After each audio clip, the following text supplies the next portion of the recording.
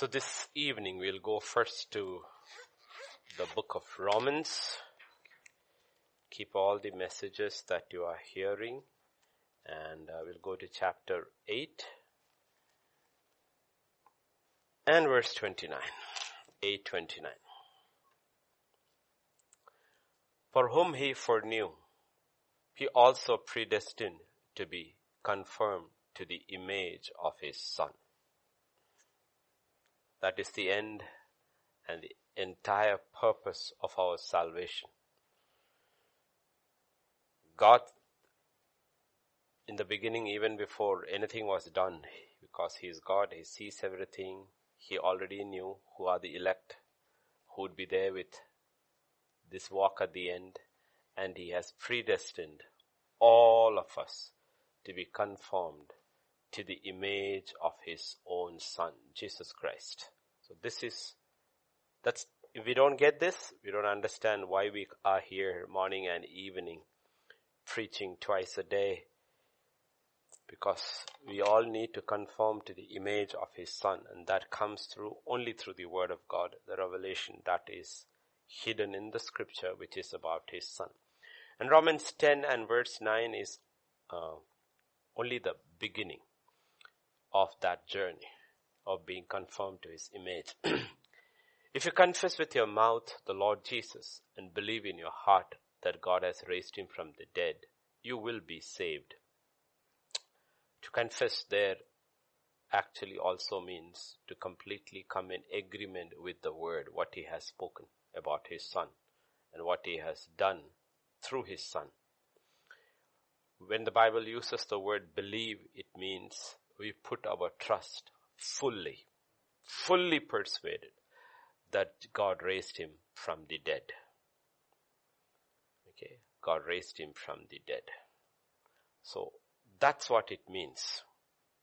That into the Corinthian church in 1 Corinthians and 5:15 and verse 17, if I'm right. Not 5, but 15, 17. Yeah, got it? No, 15. 15.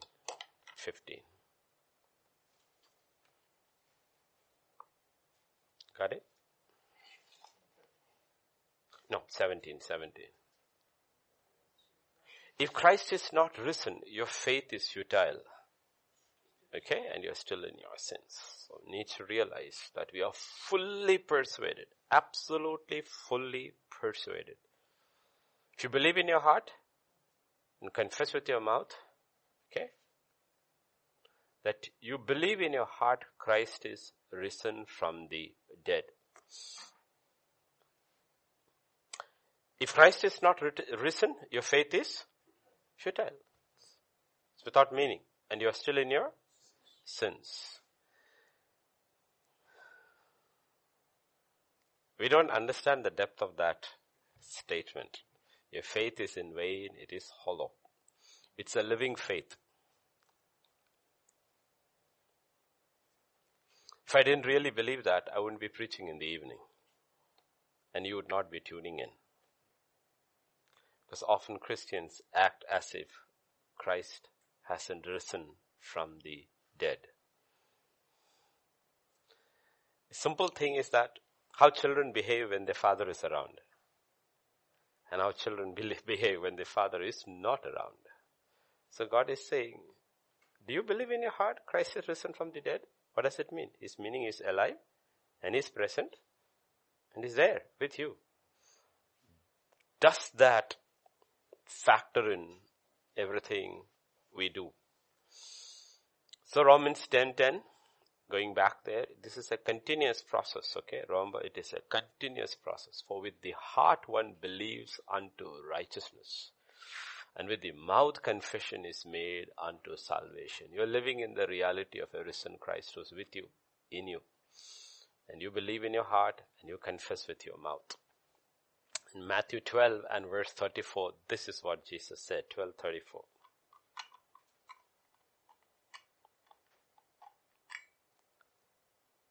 For out of the abundance, the second part, of the heart, the mouth speaks. What you believe, you speak. What we speak is what we believe. What we believe is what we speak. It's not what we hear. The faith comes from hearing. Ultimately, has it gone down into our heart? And do we believe?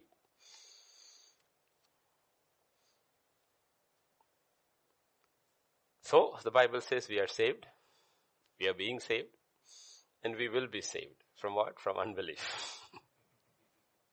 And as this keeps happening, our confession too will keep changing. Because Christ is growing in us. Not just the knowledge of God, but that very life itself is growing. It's changing. So in so many ways, COVID-19 is a test of our salvation. Test of our salvation. In Psalm 27 and verse 1. Any believers, the Lord is my light and my salvation. Whom shall I fear? The Lord is the strength of my life. Of whom shall I be afraid? That's why I said right from the beginning, believers have to react to this differently. We take all the precautions the government says.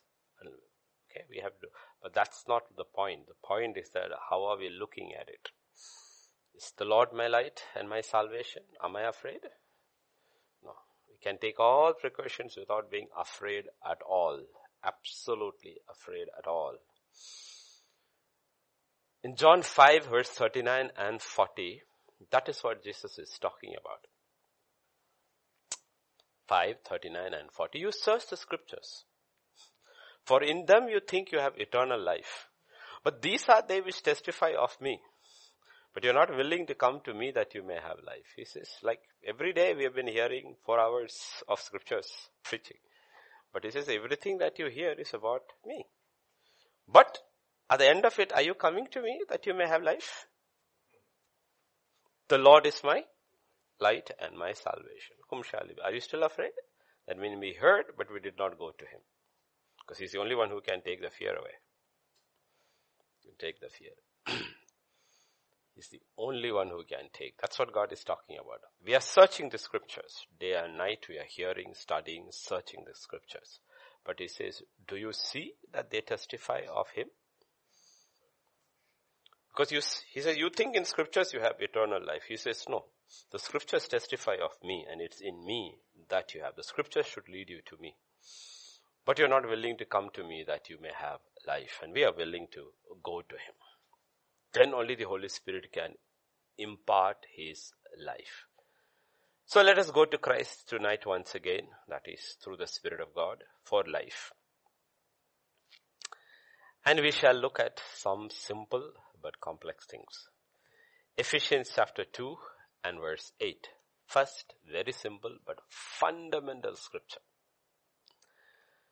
By grace you have been saved through faith. And that is not yourself. It is the gift of God. So how have we been saved? By grace. Philippians 2 and verse 12. Therefore, my beloved, as you have always obeyed, not as in my presence only, but now much more in my absence, work out your own salvation with fear and trembling. And Romans 8:24. For we were saved in this hope, but hope that is seen is not hope. For why does one still hope for what he has seen?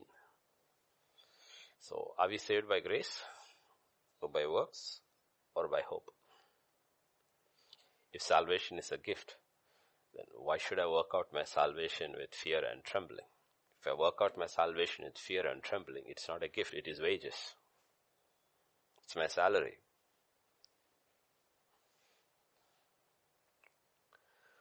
In James chapter 2 and verse 14, and then in verse 17. What does it profit, my brethren, if someone says he has faith but does not have works? Can faith save him? More complex ho gaya. Right? We are saved by grace through faith. Thus also faith by itself, if it does not have works, is dead. Then as if all this is not enough, Paul puts one more spanner into the works in 1 Corinthians chapter 3 and verse 15. If anyone's work is burned, he will suffer loss, but he himself will be saved, yet as so through fire. So am I saved by grace, faith, hope, or fire?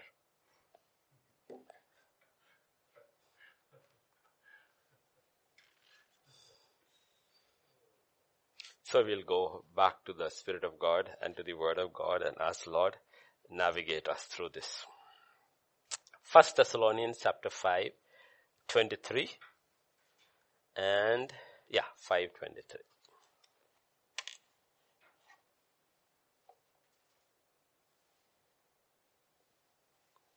Got it?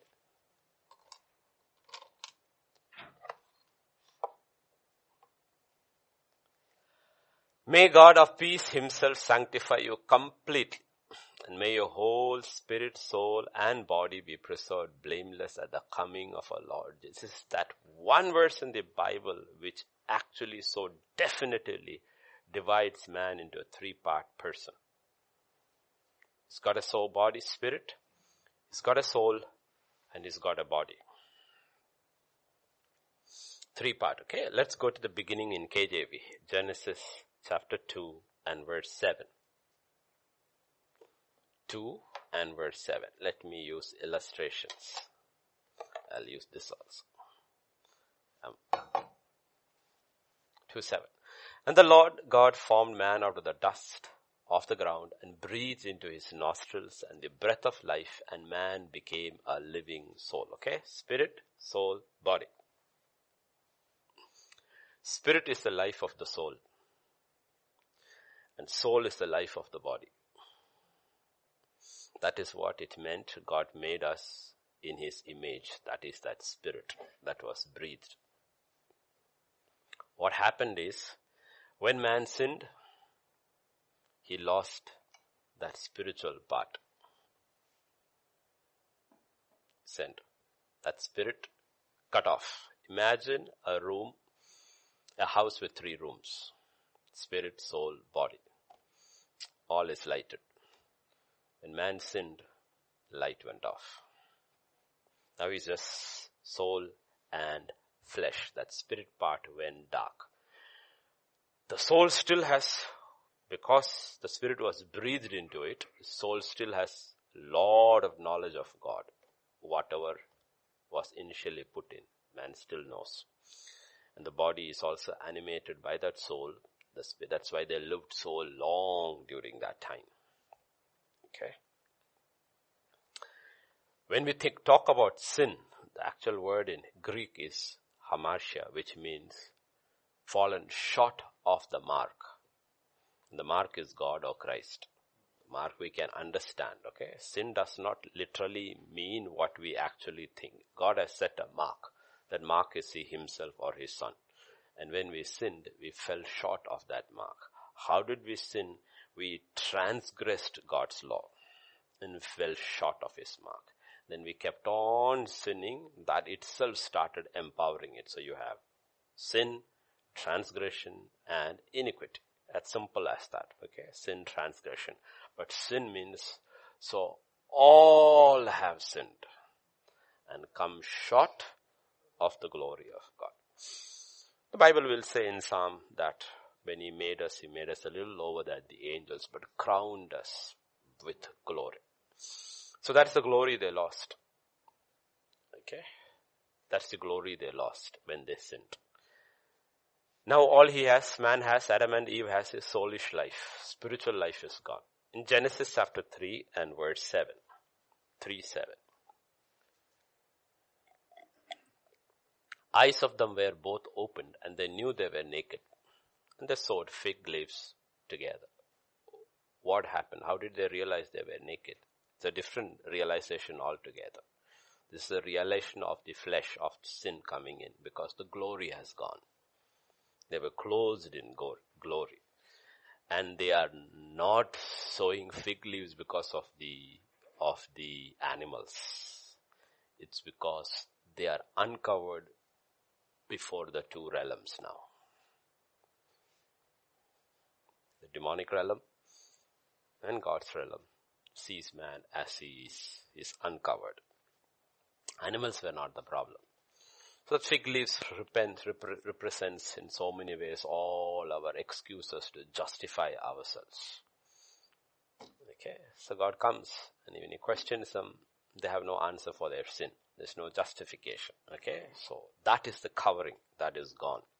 In Exodus 32 and verse 25, that's a KJV. Okay, stick to KJV here. 32:25. And Moses saw the people were naked, for Aaron had made them naked unto their shame among their enemies. So it's not talking about the enemies, or there were nobody around there, the Israelites. It is talking about they were naked before their enemies. The demonic realm is watching. Covering is gone. This is, I told you, this is the beginning of their fall. The rest were all got to do with food and water and all. But this is when witchcraft comes into the camp. Comes into the camp.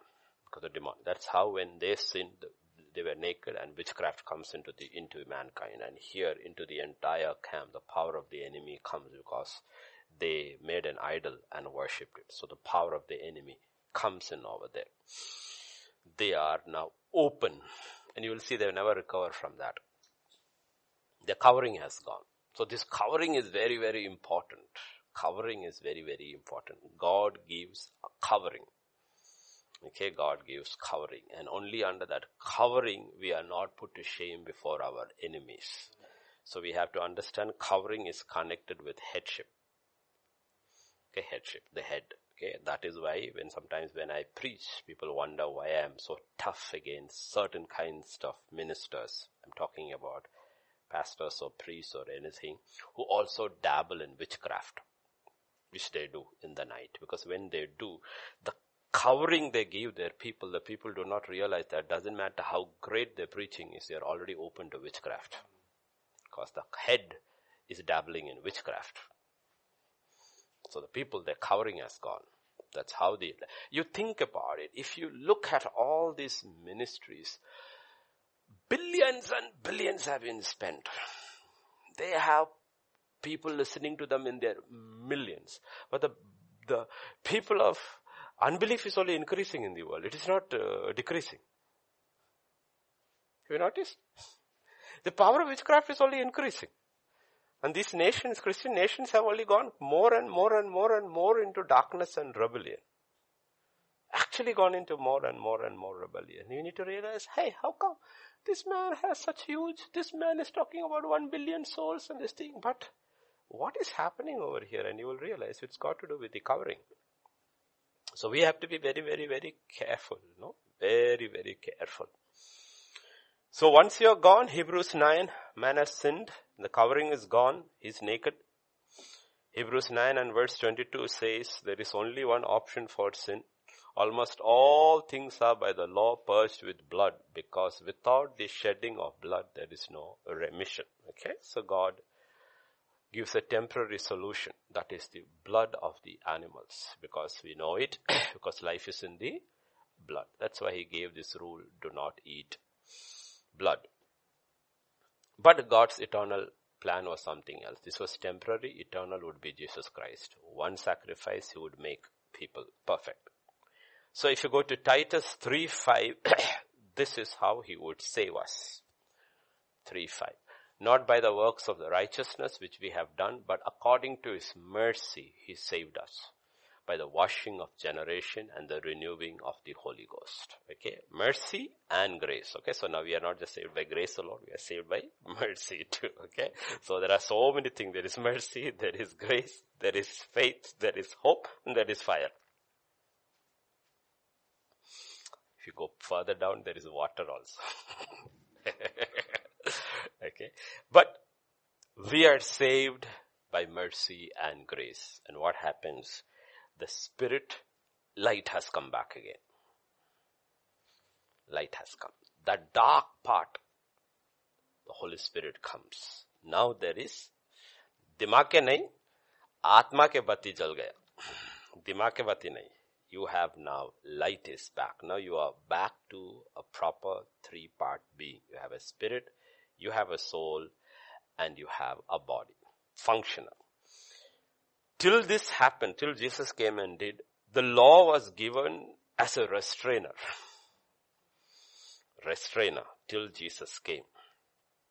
While the second realm was working incessantly on man.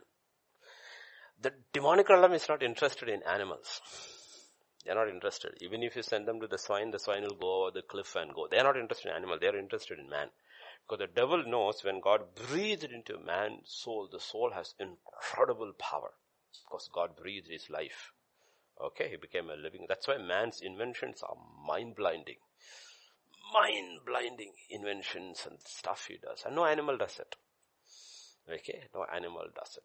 So the devil knows that. So devil was made perfect in wisdom and he fell, and he says if these two can come together. So he's trying to come together with the soul of man to see if that combination can fight God and win. Okay. And the soulish man also realizes there is another power with smarter brains than me, and if I can come together with him and win here. This is this unholy union that has been. So Watchman Nee has written an incredible book called The Latent Power of the Soul. Okay, so always this is what the Tower of Babel and all is. They are not building it up to the heavens, in God's heavens and all. They are creating a portal to reach out to the second heavens. That is what that thing is happening in Europe. What is that thing called? Yeah, no, it was just a portal. They want portals to open into it. But you don't need that scientifically. There are places here where there are portals which are open. But they come together. The power from there and the power from here, the human soul. Okay? And that is what Genesis 6 will say. They were giants. A real union with sons of God and daughters of men. And they were giants. And if you know, that's how we always say, the other term, like giants are there in every civilization, and the Scandinavian and European civilization, they were not called giants, they were called titans. So we say this is the titan of the industry, and this is the titan in business, and titan, or giants, okay? And all these giants, one day when God reveals everything, we'll realize they became giants, not because of God, but because of other sources and other powers. So in the kingdom of God, please don't try to be a giant. We don't want gigantic ministries also. Just stay hidden. Okay, it's a very dangerous. So if you have a watch and it is Titan, just look at the time and forget the name. Okay. Okay, so a lot of people need to realize, that's why we do not want success other than the way God gives us. We have to be very, very careful about that. Success thing should not be there at all, because once you putting success first, you are open to witchcraft. You are open to witchcraft. That God exalt. Okay. So the alive spirit comes and you are open again. Now I said soul is the life of the body. Spirit is alive. Spirit is alive. Spirit is now nice and silver. Spirit is back. Light hand. But the soul has to be saved. Spirit is alive. Meaning that side you are saved. By grace, by mercy you are saved. Now the soul has to be saved. But the soul is where man makes all his decisions. Everything. Decisions, his thinking, his feelings, his affections, everything. Actually, let's say his heart. That is his soul. And in Proverbs 23 and verse 7, the second part of it, scripture says, for as he thinketh in his heart, so is he. That's what man is. The issue is that his conscience also is in his soul. That's why without the Spirit of God, or once the Spirit left, man's conscience could be manipulated. Your conscience can be manipulated without the Spirit of God. If you have to keep your conscience intact, you have to allow the Holy Spirit into your conscience. Otherwise, your conscience can be manipulated. Man, like I said, man had a knowledge of God in his soul. But as time passed on, the knowledge is getting lesser and lesser and lesser. All of junk is being added by realm 2. And when the spirit is absent, Romans 1 and verse 28 says, told the mind is in the soul. This is what God does. Even as they did not like to retain God in their knowledge. They didn't want to retain God in their knowledge. So what did God do? God gave them over to a reprobate mind. If you don't want to retain God in your soul, God says, fine, I'll withdraw from there. I'll withdraw from your knowledge. But when God withdraws from our knowledge, we don't realize our mind becomes reprobate. Reprobate. It's maybe a brilliant mind. Maybe a brilliant mind, but it's a reprobate mind. Like if you go to universities and listen to their, I'm talking not about science, I'm talking about humanities. Some of the best, brilliant minds are reprobate. All this stuff that is happening, which has been legalized, did not come in the parliaments. It came from the Department of Humanities. Homosexual theories, transgender theories, lesbian theories, all these are, and they are brilliant minds. Brilliant minds. Okay?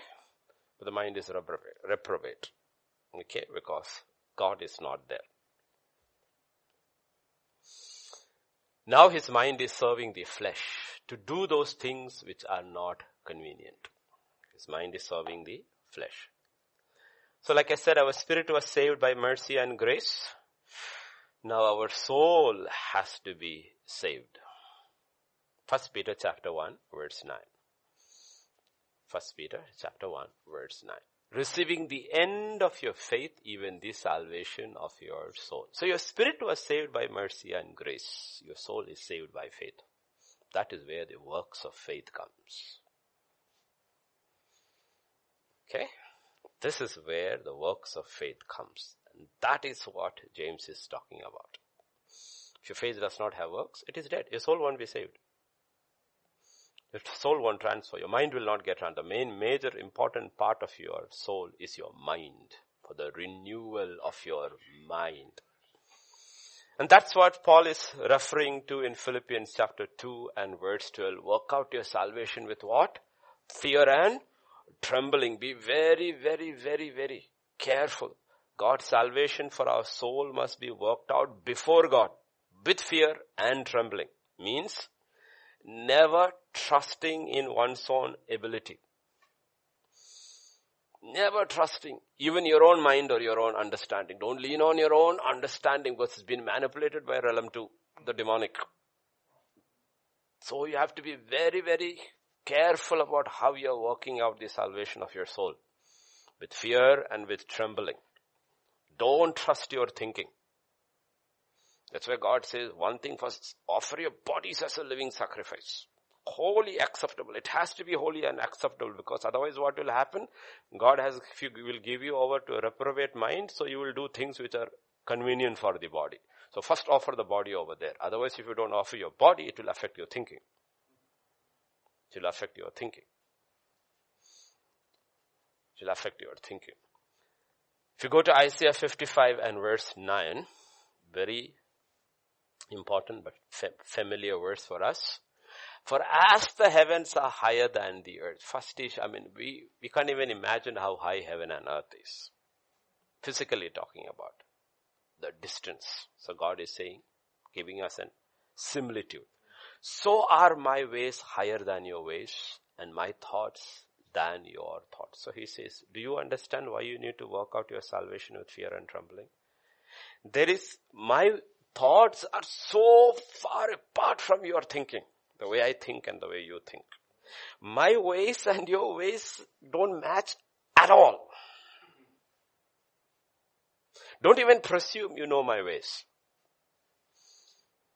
Don't even presume. Without my spirit, without my word, you will never understand how I think and how I function. So the danger Christianity has faced over the past 50, 60 years is we were taught a very easy religion. Easy religion was preached to us without realizing the daily battle for our soul we lost. Forget Gentile nations like ours. Look at Christian nations. Look at Europe. The battle is lost. Education has been completely taken over by the other side. There's nothing of Christian element in education anymore. That means we have lost the battle for the souls of our children. Gone. Okay, and now the last standing place is US. There also battle is raging. Public schools, like private education, is very expensive in US, so it's public schools. Public school, it's been taken over completely. Universities are taken over completely. We lost the battle. Now the Harvard professor who wrote this week is talking about that in the midst of this coronavirus, she's writing that homeschooling should be banned in US. Okay, now their target is homeschooling. Why? Because if you homeschool, then Christians again have autonomy of what to teach their children. The state wants to take that away. Ultimately, by taking homeschooling in Europe, the state has already declared the child is not yours. Child is not yours. This is how theories are connected. If you say that abortion is a fundamental right, then government will say then the child is also not yours. And logic works. Logic works. You want to kill your baby? You want to destroy your baby? Then that means the baby is not yours. It has no value. So then the babies that are born, we will tell you what to do with it. It belongs to the state.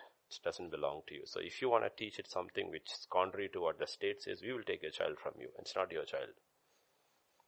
This is how theories work. The danger of thinking. God says it's how the Christian nations were absolutely, totally taken over by the demonic. Because these are all ideas. The daily battle is for our mind. You have heard it so much, but again, whoever has your mind, ultimately has your body.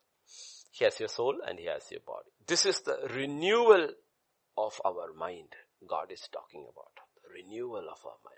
Surrender your bodies, renewal of your mind. In Proverbs 8 and verse 36. 8 and 36.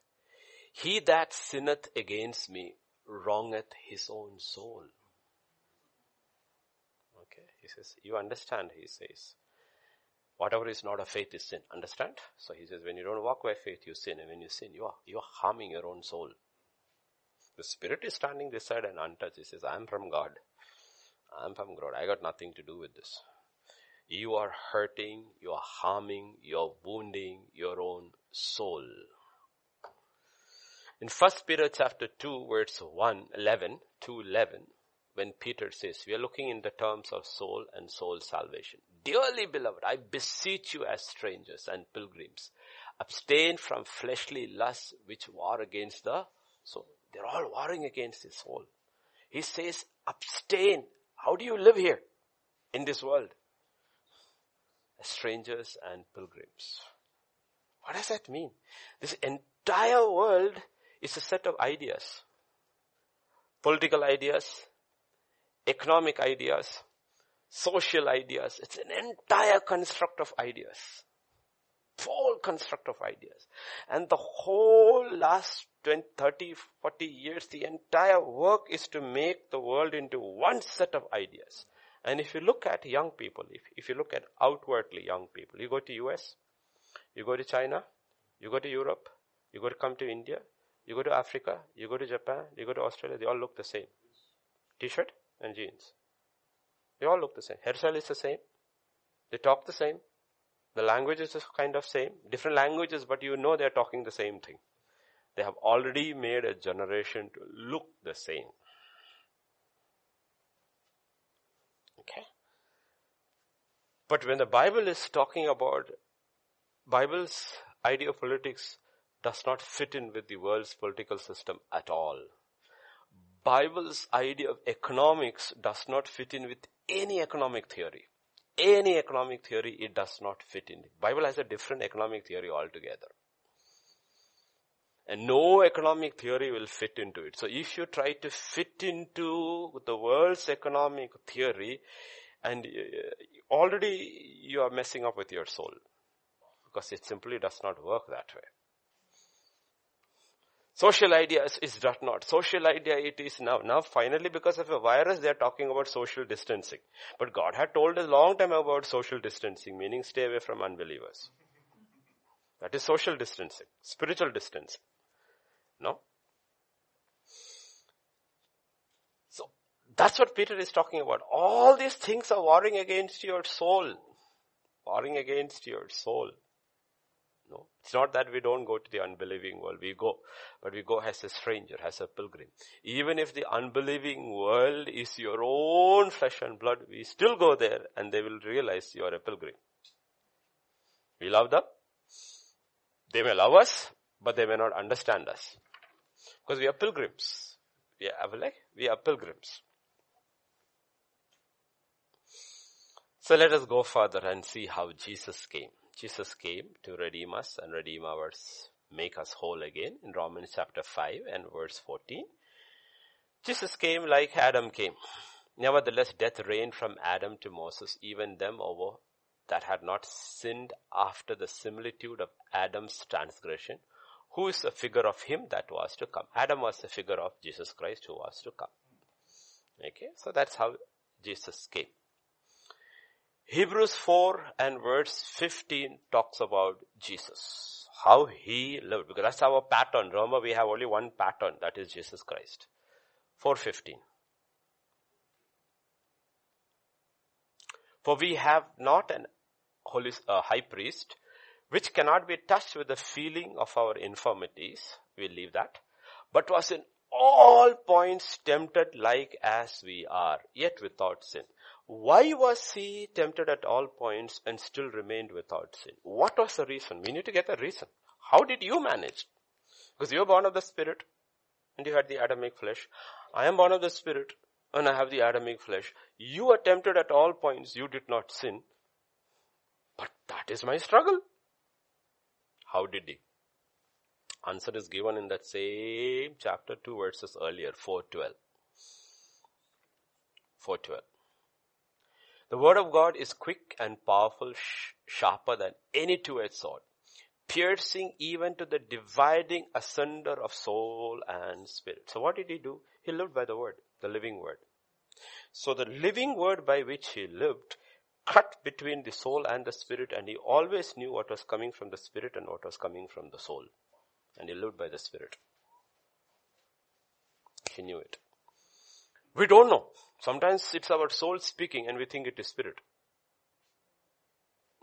But he was absolutely sure to see that he allowed the Holy Spirit to take the word of God and cut it it is not the devil came and tempted him like that. The devil is speaking in his soul. He's putting a thought in his idea. It is written, if you are the Son of God. And it's discerning very clearly. This voice is in my soul. This is not from my spirit. It is written. And when he finally quotes, he realizes that scripture is coming from my soul. It's not coming from my spirit. It is also written. It is also written. We change the whole narrative thinking that they're sitting on two chairs and having a conversation. No, it's all happening inside in the realm that is inside. And the word of he had learned, he had trained himself how to distinguish what is coming from the soul and from the spirit. Not only that, because the word of God, that is the living word of God, is a discerner of the thoughts and the intents of the heart. So you know what happened? He could also discern the thoughts and the intents of his heart, and not only his word, his thought, the intents, everything he could bring it in line with the Spirit of God. We don't allow the Spirit of God to work on our intents, meaning our intention. We can say absolutely the right thing, but our intention may be completely different. Our intention could be right, our thought could be right, our word could be right, but our emotion may be wrong. Emotion could be wrong. No. This is to which he comes. We read Isaiah 55 and verse 9, his ways and thoughts. So there is one man who walked on earth who bridged that gap. Your thoughts are my thoughts. Your ways are my ways. So 55 verse 11 is actually talking about him. About him. So shall my word be that goeth forth out of my mouth. Okay, we can go back to NKJV, okay? It shall not return unto me void, but it shall accomplish what I please, and it shall prosper in the thing which I send it. Who is that? It is Jesus. It is Jesus. It never returned void. It achieved the purpose for which it has been sent, because he is not functioning from the soul. He is receiving it from the Spirit. The soul is understanding very clearly this is from God and causing the body to obey it. So, the salvation of the soul is our daily process. The intents, the thoughts, the words, everything coming in alignment with the Word of God and the Spirit of God. Because as a man thinketh, so is he. So is he. And then our ways start changing. This is by faith and faith alone. Spirit is saved by mercy and grace. Soul is saved by faith alone. That is why God said, my just shall live by faith. My just shall walk by faith. And faith comes from hearing. Faith comes from hearing. And hearing from the Word of God. Hearing is the Holy Spirit. The Word of God is what is given to us to see that we don't cross boundaries. A lot of things we do not have to hear because we have already heard it. We have already heard it. It's in the Word of God. We have read it. We digested it. We already know it. But in a day-to-day walk, there are things which we have to keep hearing for the salvation of our soul until it becomes life. What we have already heard and has become part of it has become part of our life. There, the spirit and the soul are in alignment. A lot of stuff. But there are still lots of area which needs to be saved. In Hebrews chapter 10, it's all talking about the soul. Verse 38 and 39. 10, 38 and 39. Now the just shall live by faith. But if anyone draws back, not my spirit. It's my soul. Will have no pleasure with your soul. Understood? God also has a soul part. Though he is a spirit, he has a soul part. It's also an invisible thing. Where he also thinks. Okay, where he also thinks. He says, my soul has to agree with your soul. And the only way is that you walk by faith. Then my soul is in agreement with your soul. My spirit is in agreement with my spirit. The Spirit of God searches the deep things of God. And my spirit speaks to your spirit. And when your soul understands it and walks by faith, then my soul and your soul is in agreement. But we are not of those who draw back to perdition, but those who believe to the saving of the soul. You can draw back, go into perdition, or go forward and keep saving your soul. We getting it? This is the salvation of our soul. So our lives have to now match the living Word. Or else we will be deceiving ourselves. Okay? Now if you go to Psalm 19 and verse 7, 19 and verse 7, there it's used the law. We understand in the new covenant it's the spirit of the law. I praise you with the, not 119, 19 and verse 7. 1, 9 and verse 7. The law of the Lord is perfect, converting the soul. Okay? It's a law of God that converts the soul. So we meditate upon my law day and night. Okay, we're not looking at it's not like a lawyer learning law. Even when he's learning the law, he's understanding what we don't understand. The students who study law, Deepika, if you're hearing, they learn law and mug it to pass an exam.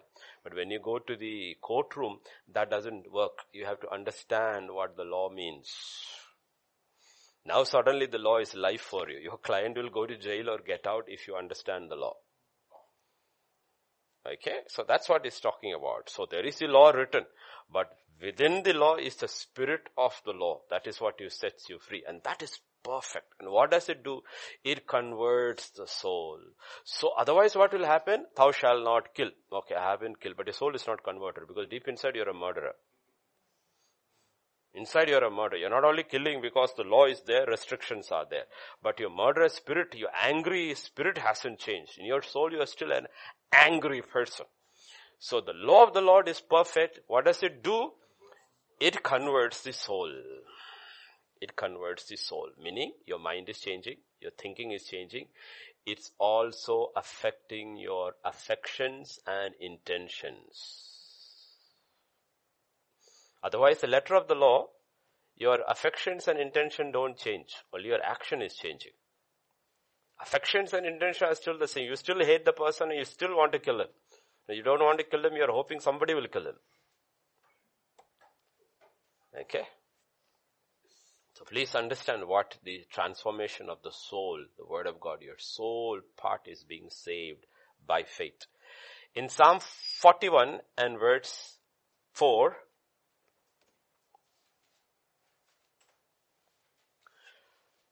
Lord, be merciful to me, heal my soul, for I have sinned against you. So what does sin do? What does sin do? Sin wounds your soul. It wounds your soul. Your soul is wounded. And the church is full of wounded people. Full of wounded people. Okay? That's why Jesus' first words, the Spirit of the Lord has anointed me to heal the broken-hearted, because church needs healing. Because the soul is full of wounds. Full of wounds. But the problem is this. We don't diagnose the wounds of the soul properly. Because the soul is still controlled by the flesh, I'm able to identify all the ways you have sinned against me. But I'm not able to realize the wounds of my soul are primarily where I sinned against God, not what others did to me. You know why people don't receive healing in the church? Because they're still looking at, oh, you don't know what he did to me, that did to me. That is Naomi. Okay. Where is God able to heal the wounded soul? Is David. Against you and you alone I have sinned. And God is able to heal him. God is able to heal him. You know, because we make a big deal of what others did to us. And therefore God is not able to heal us. When we should make a big deal of what we did to others and to God. Then the word will heal us. In Psalm 107 and verse 20, that is how the word starts healing us. Psalm 107. He sent his word and healed them and delivered from their destructions. Otherwise, what will happen? You are moving into destruction. The enemy comes to kill, to steal, to destroy. Okay. He sent his word and healed them. God says, my word will heal you. First, my word will cut you through. Will you accept my word when it cuts you through and says, he or she is not the problem is you. And Cain will walk away. The problem is not me. The problem is Abel. Okay, now you're moving to your destruction, but now the consequences is coming. I have to punish you. My punishment is too much for me. It's moving towards its destruction. Well, his word is there to heal us. But before the word can heal us, like surgeons will tell you, before they can heal you, they will cut you open. That's what a surgeon does. Why is a surgeon cutting you? To heal you. He's not cutting you to kill you.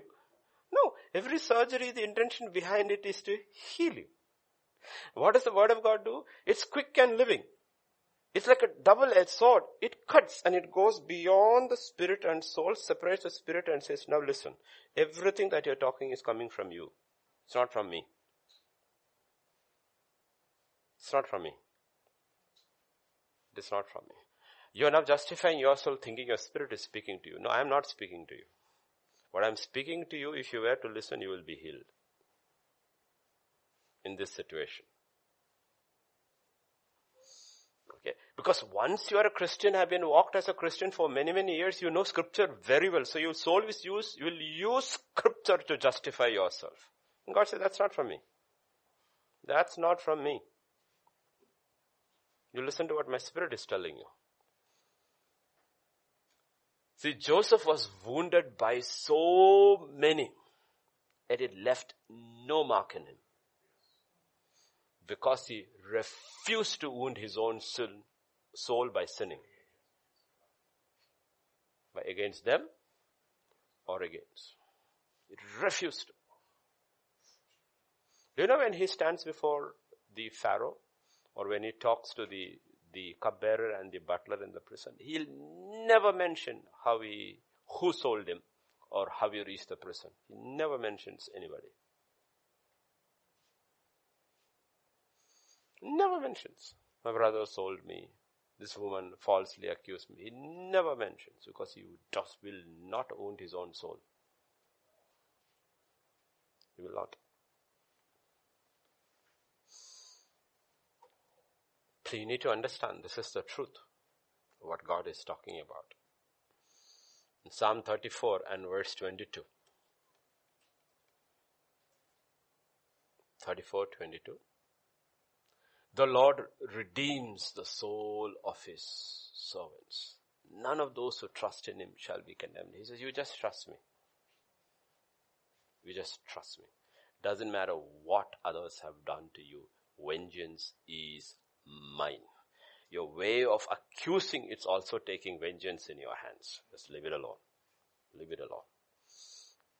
I will redeem your soul. And how do we allow God to redeem our soul? By trusting him. Meaning, by keeping our eyes, New Covenant Version, keeping our eyes fixed on Christ Jesus. Our mind, our thoughts, our intentions, our feelings, everything fixed on Christ Jesus. Colossians 3:1 and 2.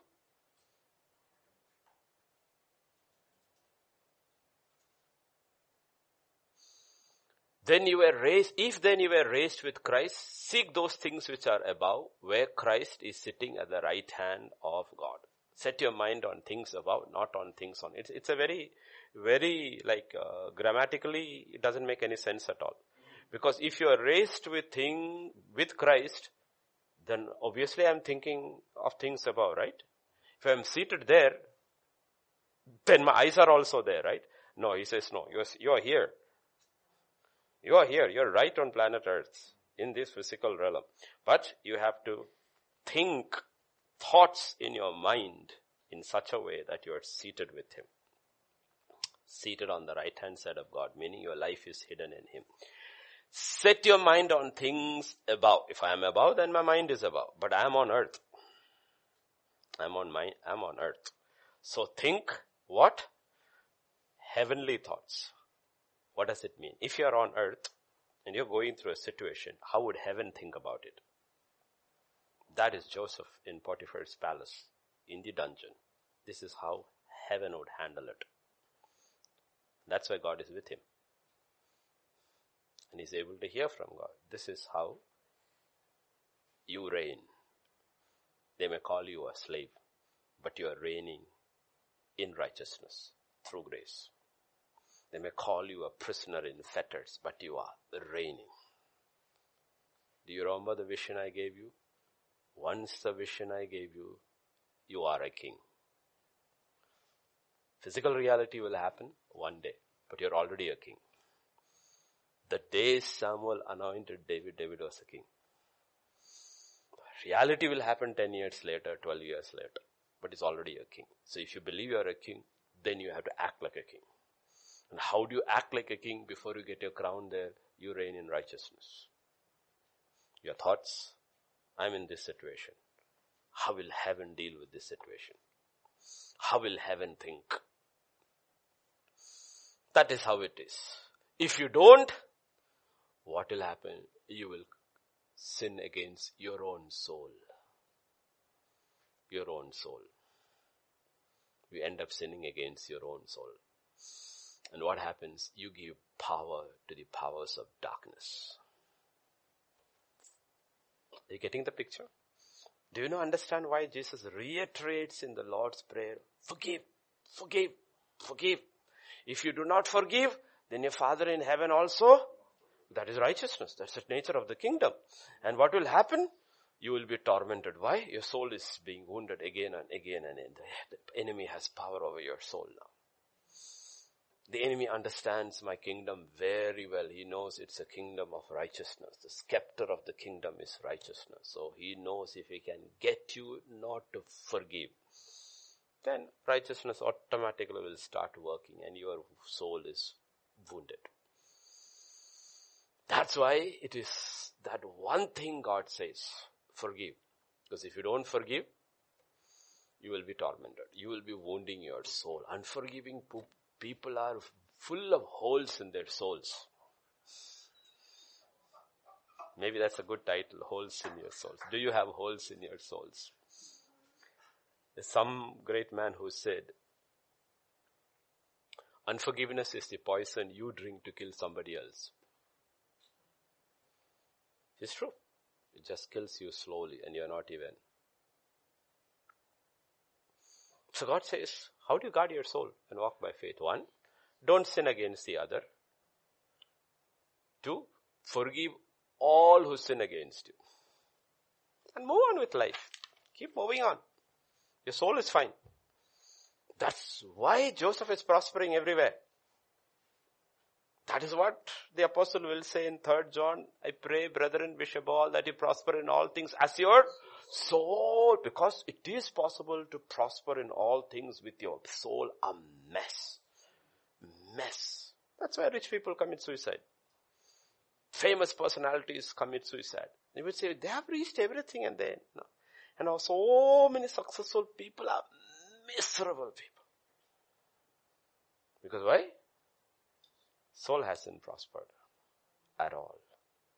Soul hasn't prospered. This is what is the very subtle but very powerful lie that came in through the prosperity gospel. Psalm 106 and verse 15. Let us have KJV.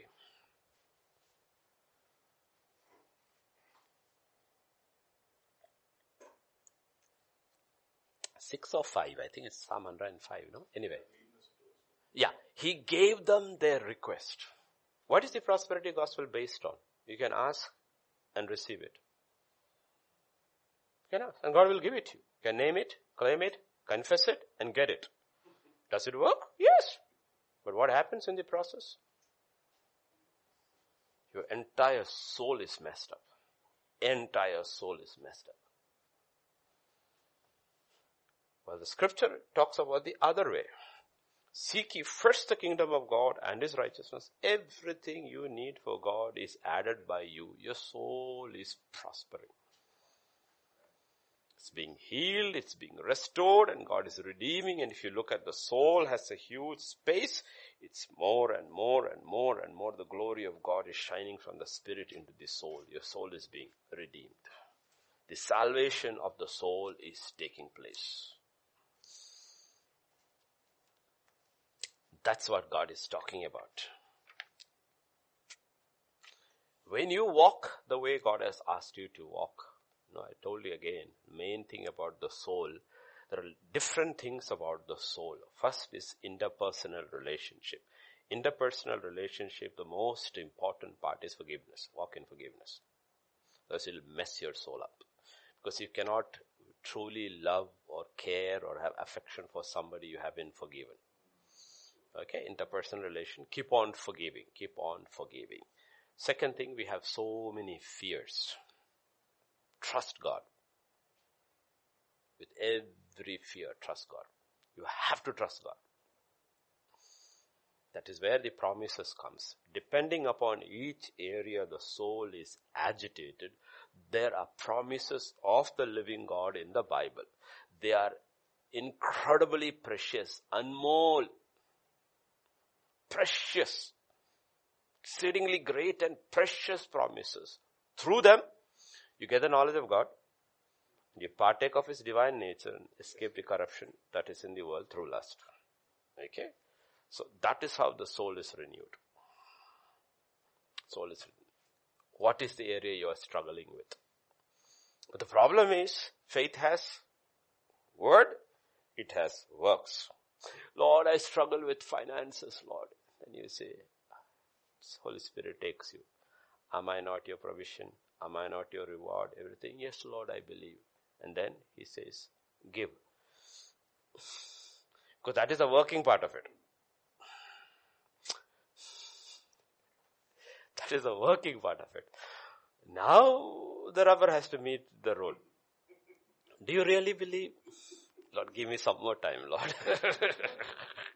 When I have some more, I will give, He says. No, that's your soul speaking. That is your soul speaking. That's not your spirit speaking. That is your soul. Again, this is okay. It has got a life of its own. That's your soul speaking. Because the soul, when it is connected to the body, imagine this as the soul and not to the spirit. When the soul is connected to the body, it will only go by sight. When I have, I will give. When the soul is more on this side, it's by faith. I don't have to have. God has said, and that's enough. And you will always know which way the soul is moving. When it is moving that side, the body will go with it. When it is moving this side, then it will tell the body to walk by faith. But the first thing you have to do is put the body on the altar. Offer your body. Don't move. Don't do a thing until I tell you. Just shut down. Put your body down there. Because this body will either go by sight or faith. So the thing is that you have to hear. Your mind has to be renewed. Little by little by little by. Then you will know what is the good, the pleasing, and the perfect will of God. That's the redemption of the soul, the salvation of the soul. So please understand. Once we start walking like that, where the soul is hearing from the Spirit and you're walking by faith, you have power over the powers of darkness. See, whenever people think about powers of darkness, it's about binding and loosing and casting out. No. They don't influence my thinking and my actions. It's as simple as that. People don't realize that is the primary thing. I don't have to go around that. The other one is a ministry. And most people don't have that ministry or not called in the ministry, or if it comes into your place, you try it, you will see it works. But the first and the main part of power over powers of darkness is that you bind their operation in your mind. It doesn't work. I know, okay. The Holy Spirit says, that's not from me. It's not from within. Where did that come from? You? I'm not listening to you. Okay? One is your personal life. The other is your ministry. Let's leave ministry alone. That's a different thing altogether. That is where the name of Jesus Christ works. The ministry, what works? In personal life, what? The word of Jesus Christ works. One is the word, the other is the name. And many will come to me saying, Lord, Lord, in your name. He says, yeah, but where is my word? You workers of iniquity.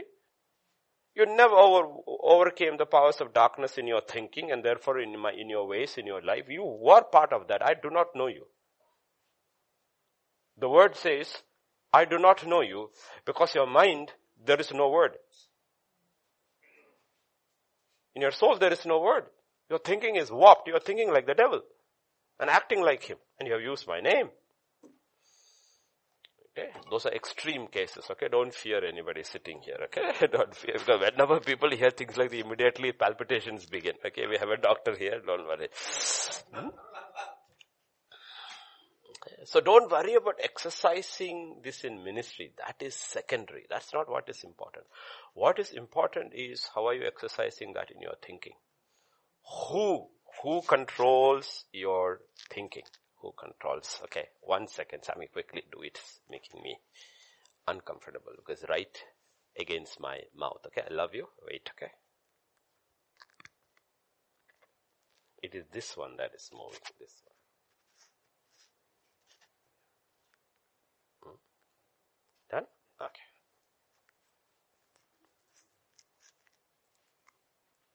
Okay. It's still moving. Okay, it's okay. Let's look at the picture. Old Testament pictures are given for us saints, for New Testament realities. There's a man called Daniel in the book of the Bible. He's done nothing wrong. The entire law of the land has been changed for one man. One man. He goes and he prays. He's thrown into prison, into the lion's den. Okay? When he's thrown into the lion's den, next day the king comes. Listen to the answer. Daniel chapter 6, verse 22. My God sent his angel and shut the lion's mouth so that they have not hurt me. That is the powers of darkness we are fighting. In his case, lions. Why? Because I was found innocent before him. I haven't sinned against my God. And also man, also king, I have done no wrong before you. Therefore my soul is unwounded. Therefore the powers of darkness have no power over me. My soul is whole. I haven't sinned against him. I haven't sinned against you. So the lions can't do anything to me. The Lord came and shut the mouths of the lions. KJV is very interesting. KJV will say, innocency was found in me. Some of the language is like, if you've done a literature background, those language will be like, sounds like Shakespeare in here. But Shakespeare is not as good as the word of God, okay? For as much, they have not hurt me, for as much before him, innocency was found in me, and also before thee, O king, have I done no hurt. I haven't hurt anybody. Therefore, I haven't hurt myself either. And the powers of darkness have no power over me. The lion represents the devil, right? That's what God is talking about. This is the test of faith. This is the test of faith. Okay. If you turn to verse 23, 6:23. Now the king was exceedingly glad for him and commanded they should take Daniel out of the den. So Daniel was taken up out of the den and no injury whatever was found on him because he believed in his God. His thinking was that. Absolutely clear. I'm going to the lion's den. I haven't sinned against God. I haven't sinned against man. My God is with me. I trust him. Indeed, with the powers of darkness, I trust him. He will keep me. I trust him. I'll be fine. That's what Hebrews 11 and verse 33 will say. By faith, they shut who through faith subdued kingdoms, worked righteousness, obtained promises, stopped the mouths of lions. It's by faith. It's by faith.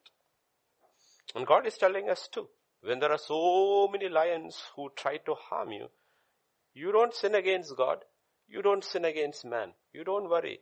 In a period of time, God's angels will shut all their mouths. That's how you put it here in our personal life. We are not thrown into a den of lions. Lions are all around us. All kind of accusations, stuff. It says, zip your lip. Do your work. Don't wound your soul. Don't wound your soul. That is why God is not able to redeem Naomi. Every time she opens her mouth, she was wounding herself. She's wounding herself. I went full, I have come empty. Don't call me Naomi. Call me Mara. She wounded herself. And God cannot redeem her. Ruth keeps her mouth shut. When she opens her mouth, where you go, I go. Your place, my place. Your people. Now going to my eyes. Okay. No, it's okay. It's okay. Okay, will not disturb. So, that's entertainment for those who are watching, especially for the children. Little ones will say, microphone is going to Apacha's eyes. They will say that. It's okay. Okay. Yeah, if you can give me the hand one, it's fine. Okay. In the meantime. Did you see? Stopped the mouths of the lions by faith. All these things you do. How do you subdue kingdoms? Kingdoms of darkness. How do you subdue them? How do you work righteousness? How do you obtain promises? How do you stop the mouths of lions? This is all connected with your soul. Old Testament, these pictures were one thing. New Testament pictures are something else. New Testament, we are fighting the battle in our mind. We are subduing kingdoms in our mind. How many kingdoms are there? We are subduing political kingdoms in our mind. We are subduing economic kingdoms in your mind. We are subduing social kingdoms in your mind. Because all kinds of advice people will give and our mind also gets messed up. Parents will come and say, no, you need to do like this because that is your sister. No, that's a voice. Very important voice. Like Sarah came and said, no, I am barren. Hagar is there. That's the closest voice. Which will create nations. It's a very powerful voice. And you will always realize the devil knows that he never went to Adam. Never went to Adam. He went to Eve. He never went directly to Abraham. He went to Sarah. And where Sarah spoke, there is no division between the soul and the spirit, and Abraham is thinking that must be God. That must be God. Next time when Sarah says, throw the boy out, he says, that must be you. God said, no, this time it's me. It's not her, it's me speaking through her. Because I cannot speak to you directly because your soul is too much yoked with that boy. So I have to speak through her because her soul is not yoked with dirt. Her soul is yoked with promise. So I have to speak through her. You have to understand how these things work. Subdued kingdoms. What are kingdoms there? We worry always. Yeah, it's working? No, that's, yeah.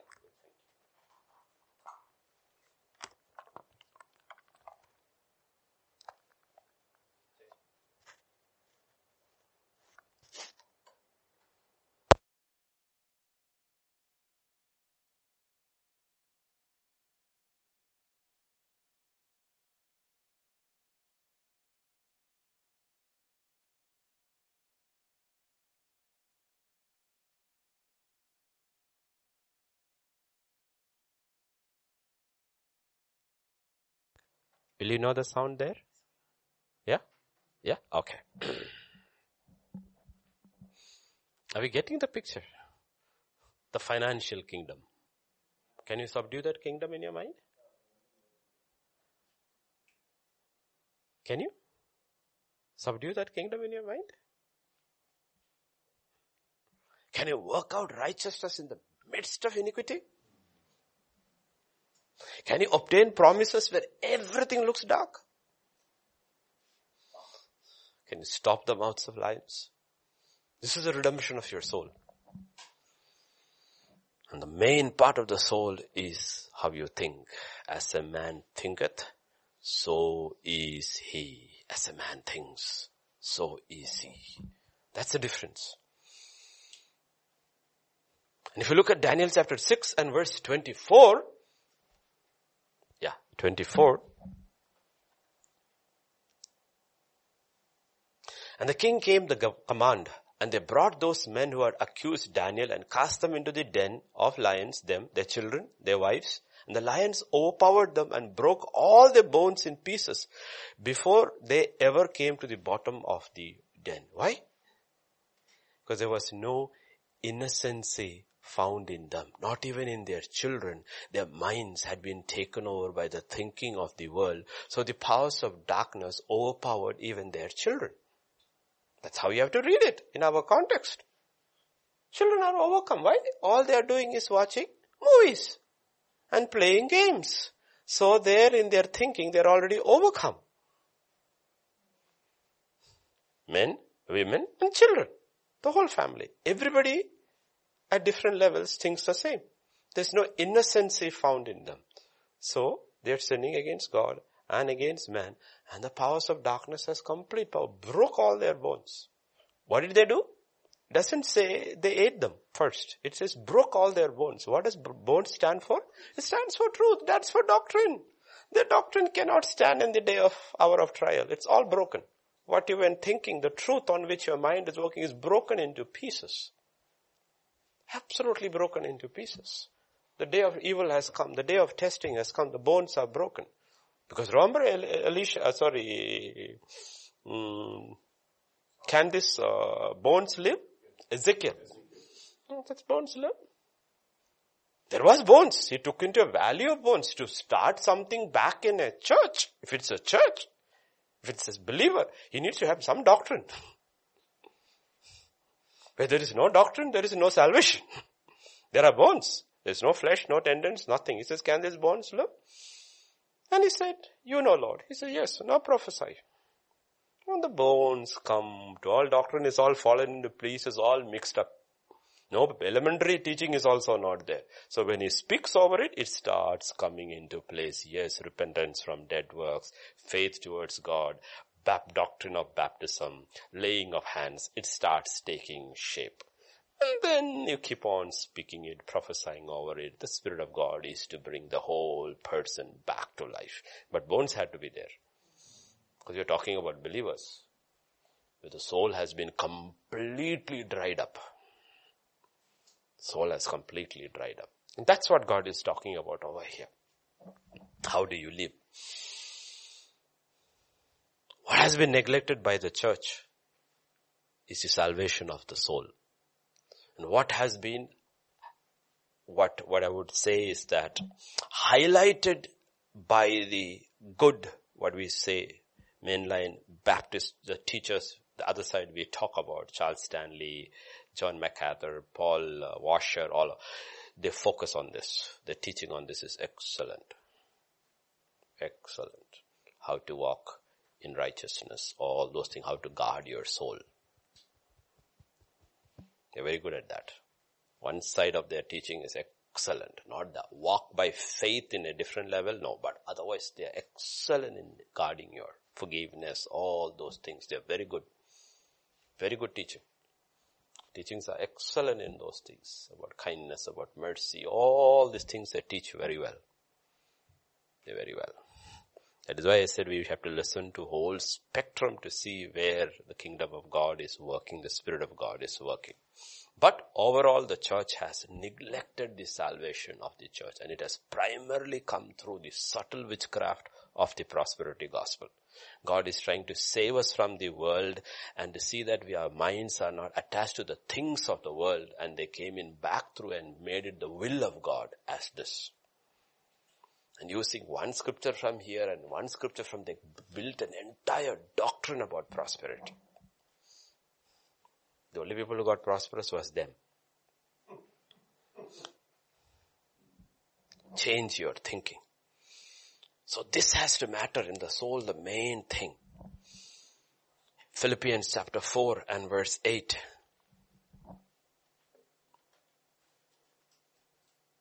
Finally, brethren. It's an act. It's an act of your mind. Whatever things are true, whatever things are noble, whatever things are just, whatever things are pure, whatever things are lovely, whatever things are of good report, if there is any virtue and if there is anything praiseworthy, first in all these things you have to see if there is virtue in it. There are many things which are good with no virtue. There's no virtue in it. Okay? Reading is good. Reading is an excellent habit, but reading novels, after some time there is no virtue in it. Is it wasting your time? Reading is good.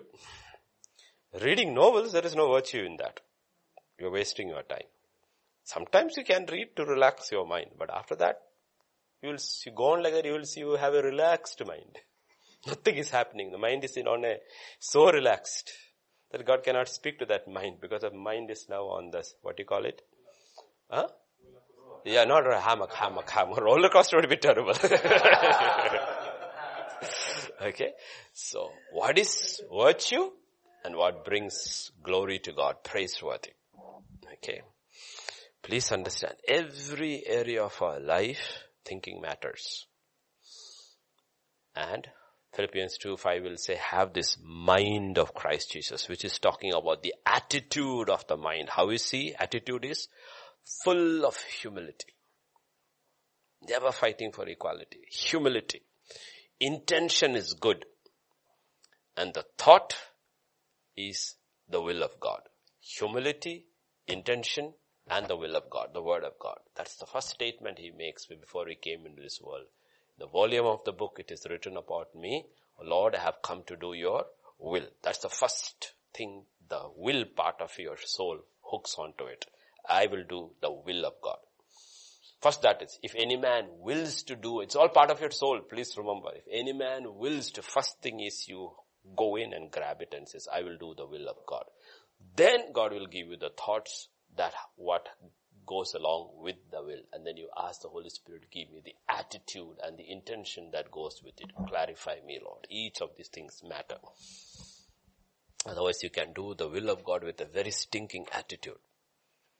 And you will see in many places officers, excellent, efficient employees, but nobody wants to be around them. That also cannot. Everybody wanted to be around Jesus. Everybody wanted to be around Joseph. They are not nasty people. Because efficiency is there in the world too. That is not what the Bible is talking about. So these are all similitudes in the Old Testament. All similitudes in the Old Testament. So we saw in past days when we studied, Saul is a type of one whose spirit was regenerated, actually. A type. In 1 Samuel chapter 10, 9 to 11. His spirit was regenerated. So it was when he turned his back to go from Samuel, the God gave him another heart. And all those signs came to pass that day. And scripture says when they came there to the hill, there was a group of prophets to meet him. Then the Spirit of God came upon him and he prophesied. So he gave a new heart and the Spirit came upon him. So it's a type of regeneration which happens. Light has come in there. But he would never work out his salvation of his soul with fear and trembling. He never aligned his intents or his thoughts with the word of God.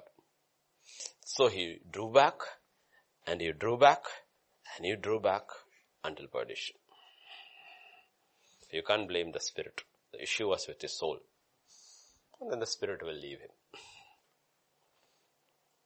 So we have to allow the Holy Spirit to see life through the prism of God's word, which is God's will, or our soul won't be redeemed, cannot be redeemed.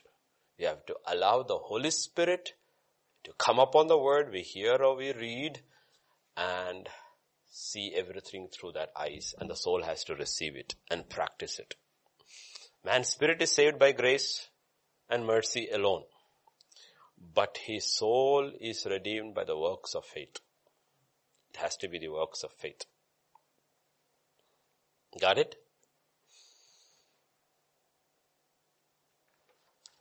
In Romans 8, 23 to 25.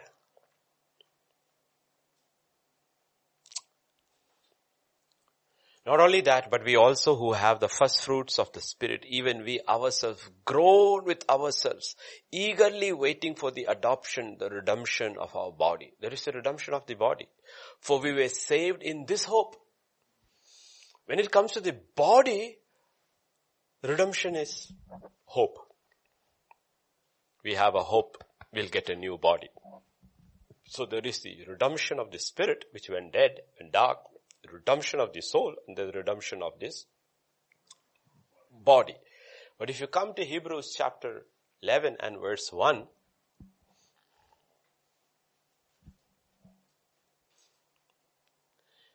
faith is a substance of things hoped for, the evidence of things not seen. Here faith and hope is brought together.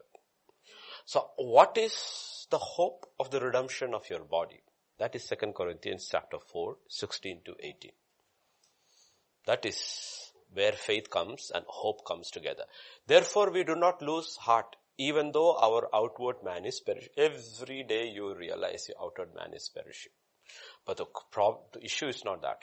The issue is that, do you have the hope of a new body? That comes if you are also aware by faith. Every day your inward man is being renewed. That is faith. The work that is happening inside is faith. The work that will happen outside one day is hope. That hope is directly connected with faith. If nothing is happening inside, your hope is false. You'll get a body, but nobody will want to see that body because there will be no glory in that body. Christ would have never grown there. Still baby Christ. You getting it? That hope and that faith is directly connected. This is the hope of the salvation of the body. Now faith and hope are connected. In 1 John chapter 3 verse 2,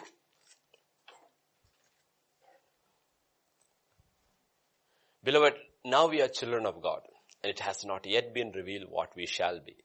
But we know that when he is revealed, we shall be like him, for we shall see him as he is. This is the hope of the body. But verse 3, how do you know it's real? Everyone who has this hope in him purifies himself. Faith is working. That hope without faith is false. If you have a hope, one day when I see him, I will also be like him. God says, then purify yourself. Do you really believe? Do you really believe? Then work at the redemption of your soul. Because your status of your soul is directly proportional to the hope of the body you are going to. Because as stars differ in glory, so will the saints. Okay? You know the status of your soul? Yes. That will be the body you get. Status of your soul, everybody knows where you are standing. So, salvation of the soul is the most important.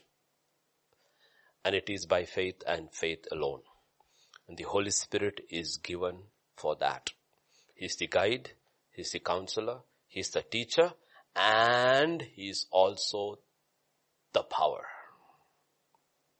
Counselor, guide, teacher who leads you into all truth, and he is also the power. Okay, power. And ultimately it is all comes from a mind that is whole. A mind that is whole will only have a single tongue. A mind that is divided has a double tongue. So when on the day of Pentecost, when the Holy Spirit came, it came as, how did it come? Cloven tongues. Why? Because their mind is divided. Now the mind has to be purified, so their voice, the words will be whole. But when the Holy Spirit came upon Jesus, it came as a dove, which symbolizes peace, because he is whole. There's no sin in him. He doesn't need cloven tongues anointing. Because his mind and his tongue is one, single.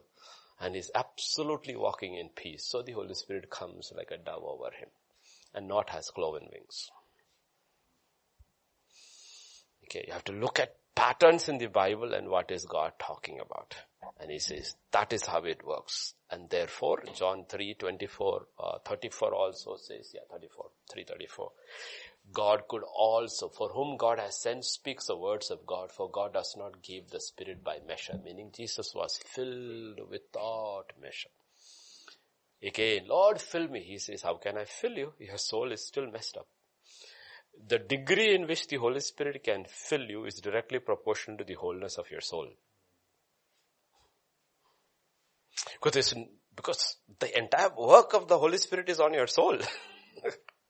And your soul is 90% in darkness and 5% in light. That's all the Holy Spirit will be able to work in you. So continuously being filled with the Holy Spirit is continuous as your soul is getting into the realm of light. And the whole, it's like a house with many, many rooms. You're putting on the light. There is light and there is works, and the Holy Spirit is coming in and taking over. And it's your soul. And that's where we struggle.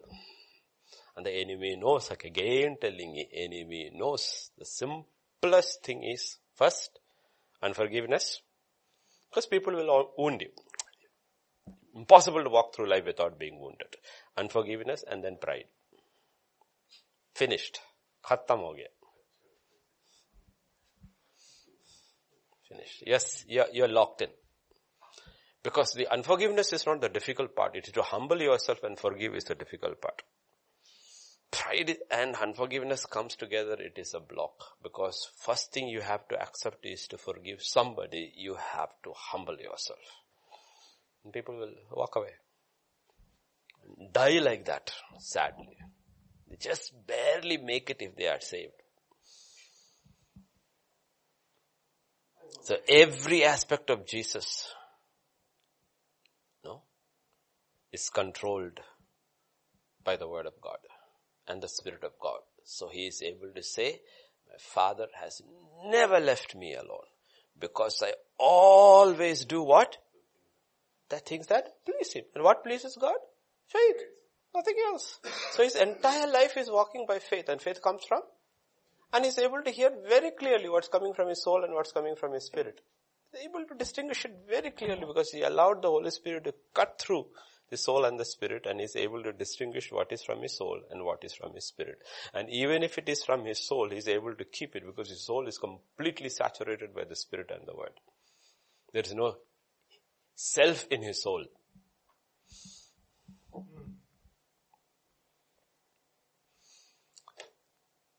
So Hebrews chapter 3, verses 1 to 3. As we come to the last 10 minutes. Therefore, holy brethren, partakers of the heavenly calling, consider the apostle and high priest of our confession, Christ Jesus. He said, consider him. He is the high priest of our confession. Look to him. Who was faithful to him who appointed him, as Moses also was faithful in all his house.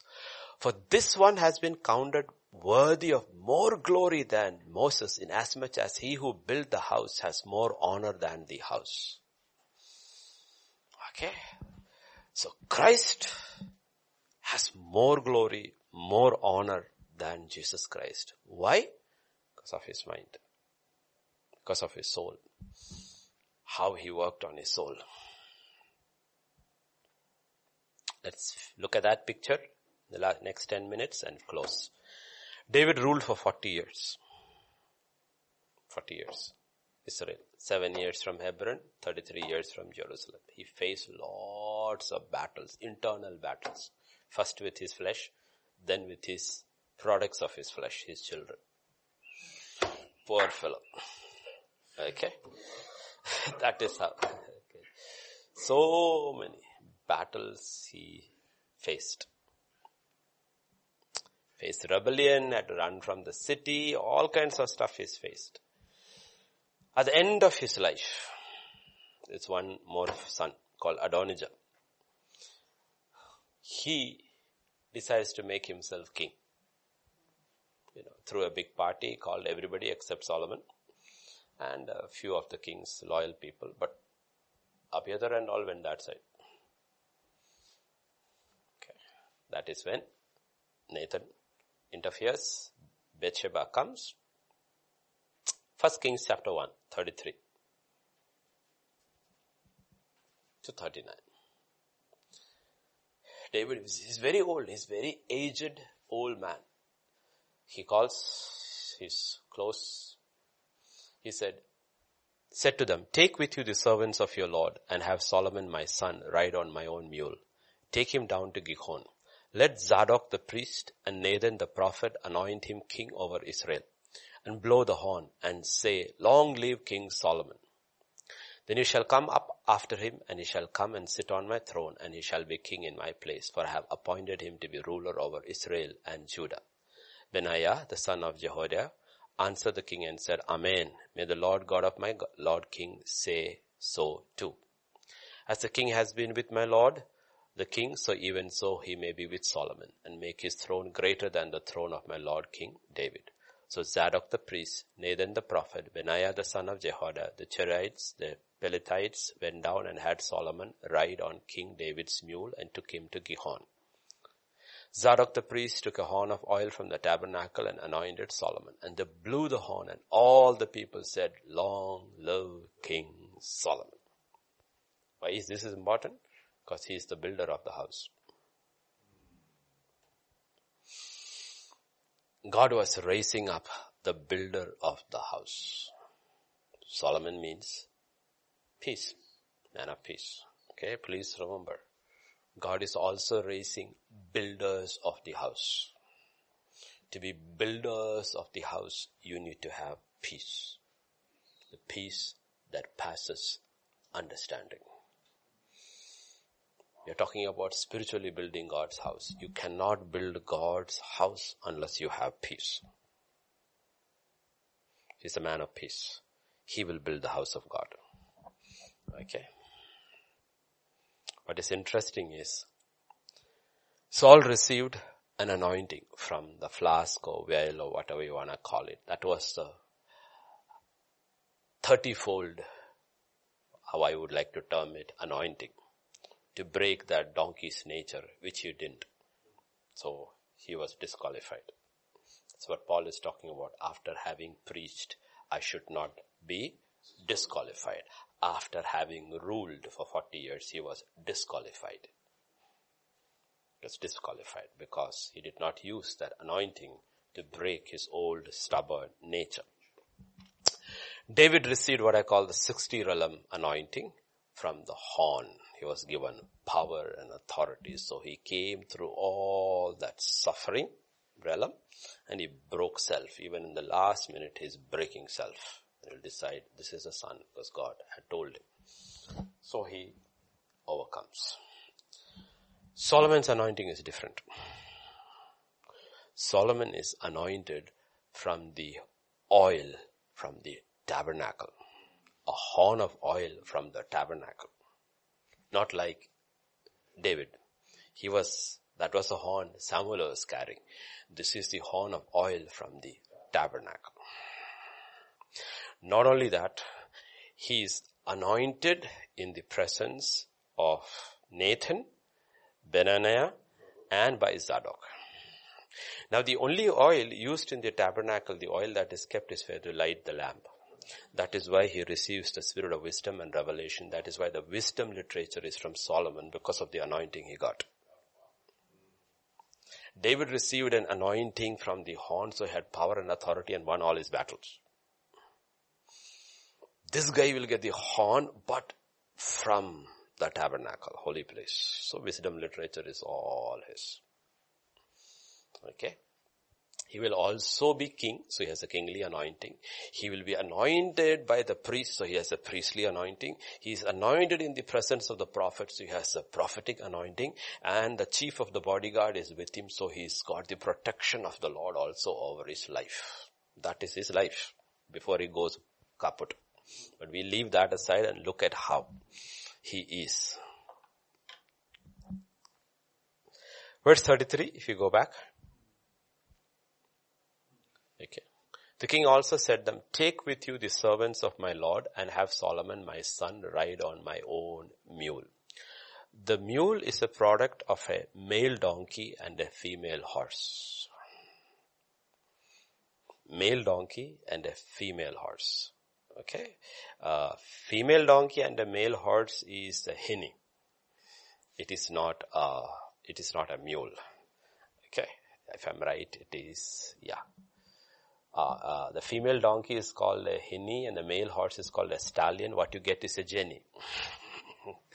Okay. The mule is a male donkey and a female horse. So you know what happens? The donkey's nature is broken in the mule. The mule is a very calm animal and it can carry much more burden than a donkey or a horse. That's why mules are used by the army. Mules are used by the army to carry.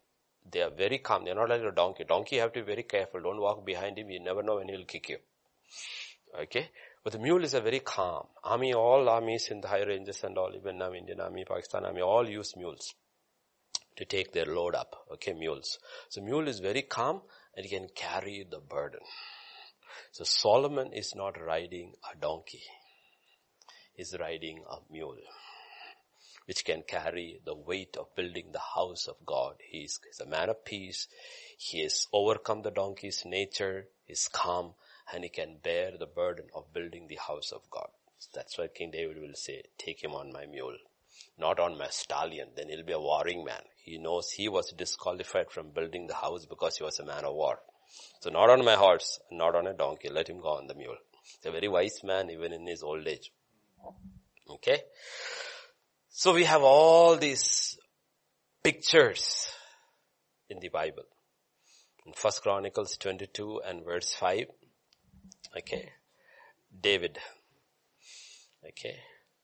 22 and verse 5. Now David said, Solomon, my son, is young and inexperienced, and the house to be built for the Lord must be exceedingly magnificent, famous and glorious throughout all countries. I will now make preparations for it. So David made abundant preparations before his death. In the 60 realm, that is David, 60 realm, he made before he died all the preparations to build the house. So when God takes you from 30 to 60, the 60 realm is the preparation realm so that in the 100 realm you can build the house of God. You are the house of God. Please remember, you're not building something outside.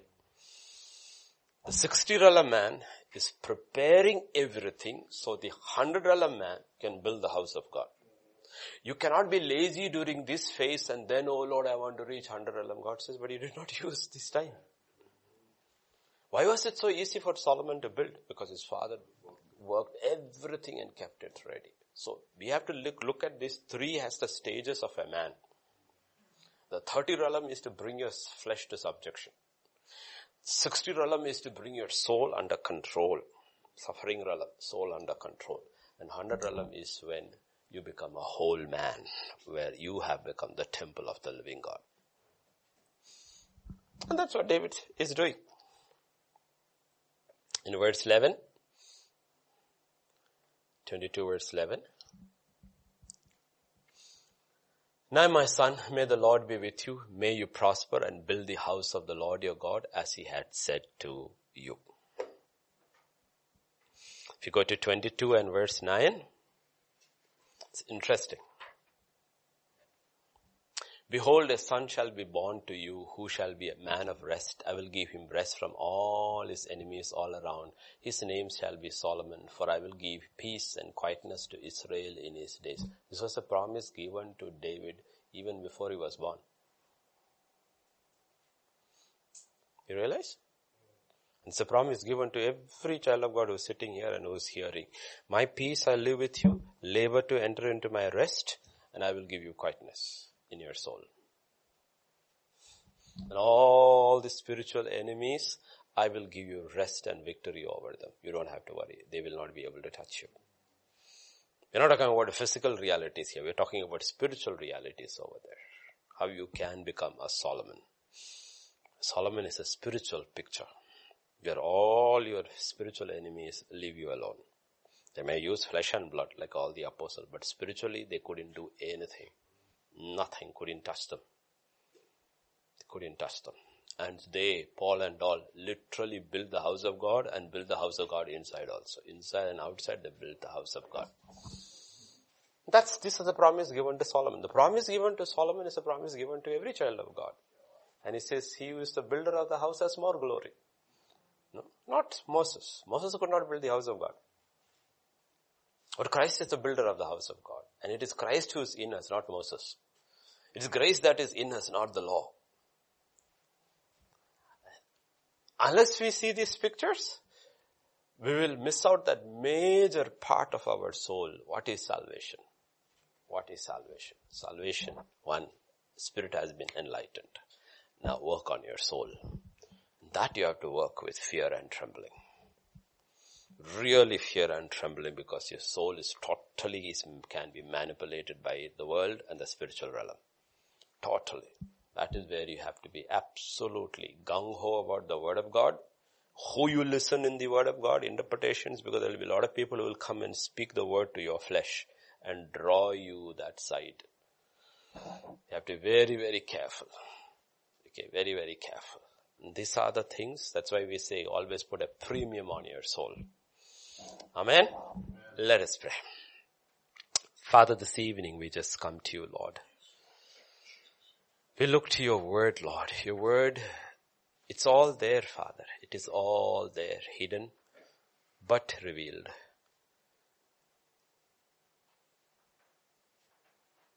These are overcomers, the picture of overcomers.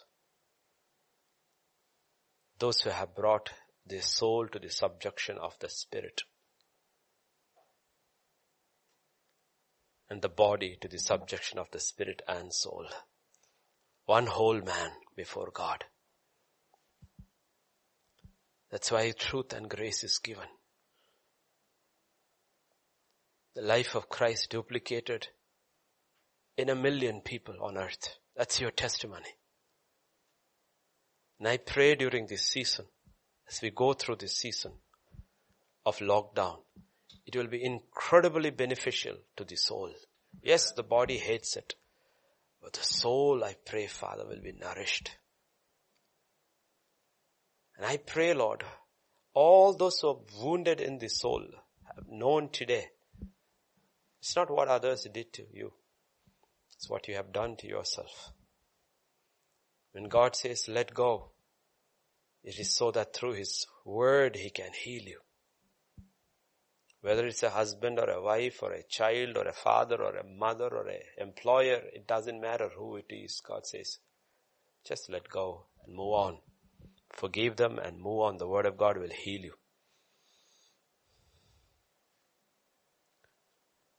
Your soul won't be lean. Your soul will be strong. Like the second generation that entered the promised land.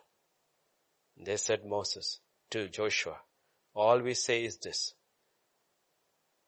As Moses was with the Lord, only thing we ask is, the Lord is with you. And any man who disobeys your word, let him be killed. That's a generation, a thought life. Every thought that rises in opposition to our spiritual Yeshua, we will kill it. Bring it to the obedience of Christ Jesus. Every thought which the Spirit shows does not agree with the life of Christ.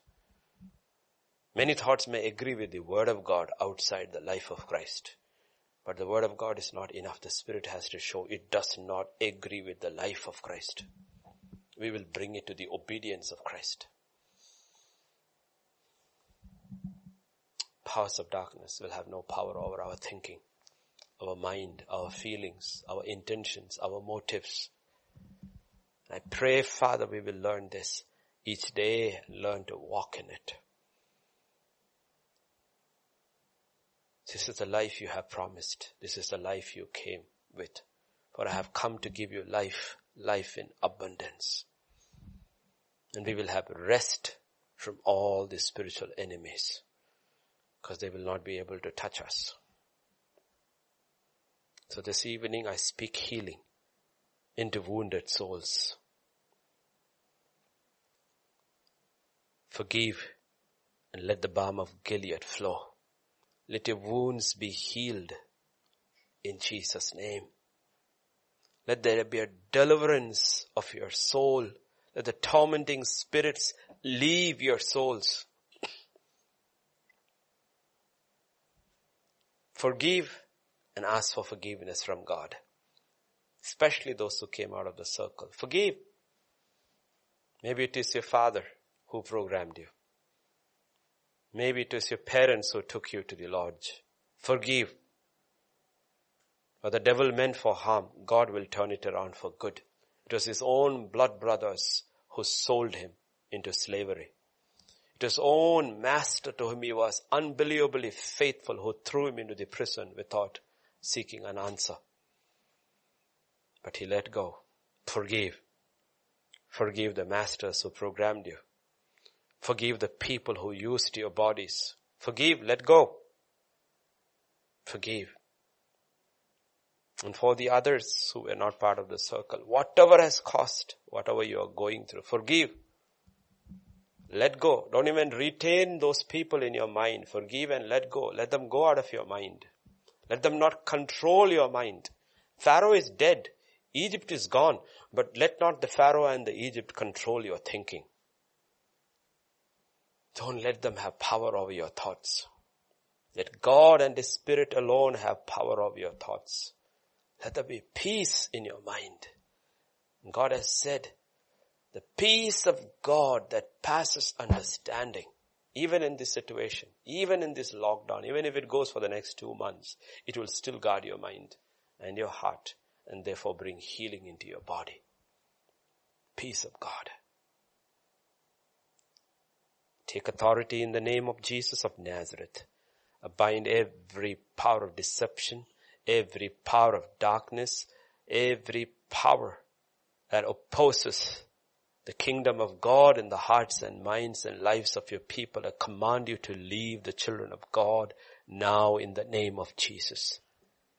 And I speak healing and I speak wholeness into their lives.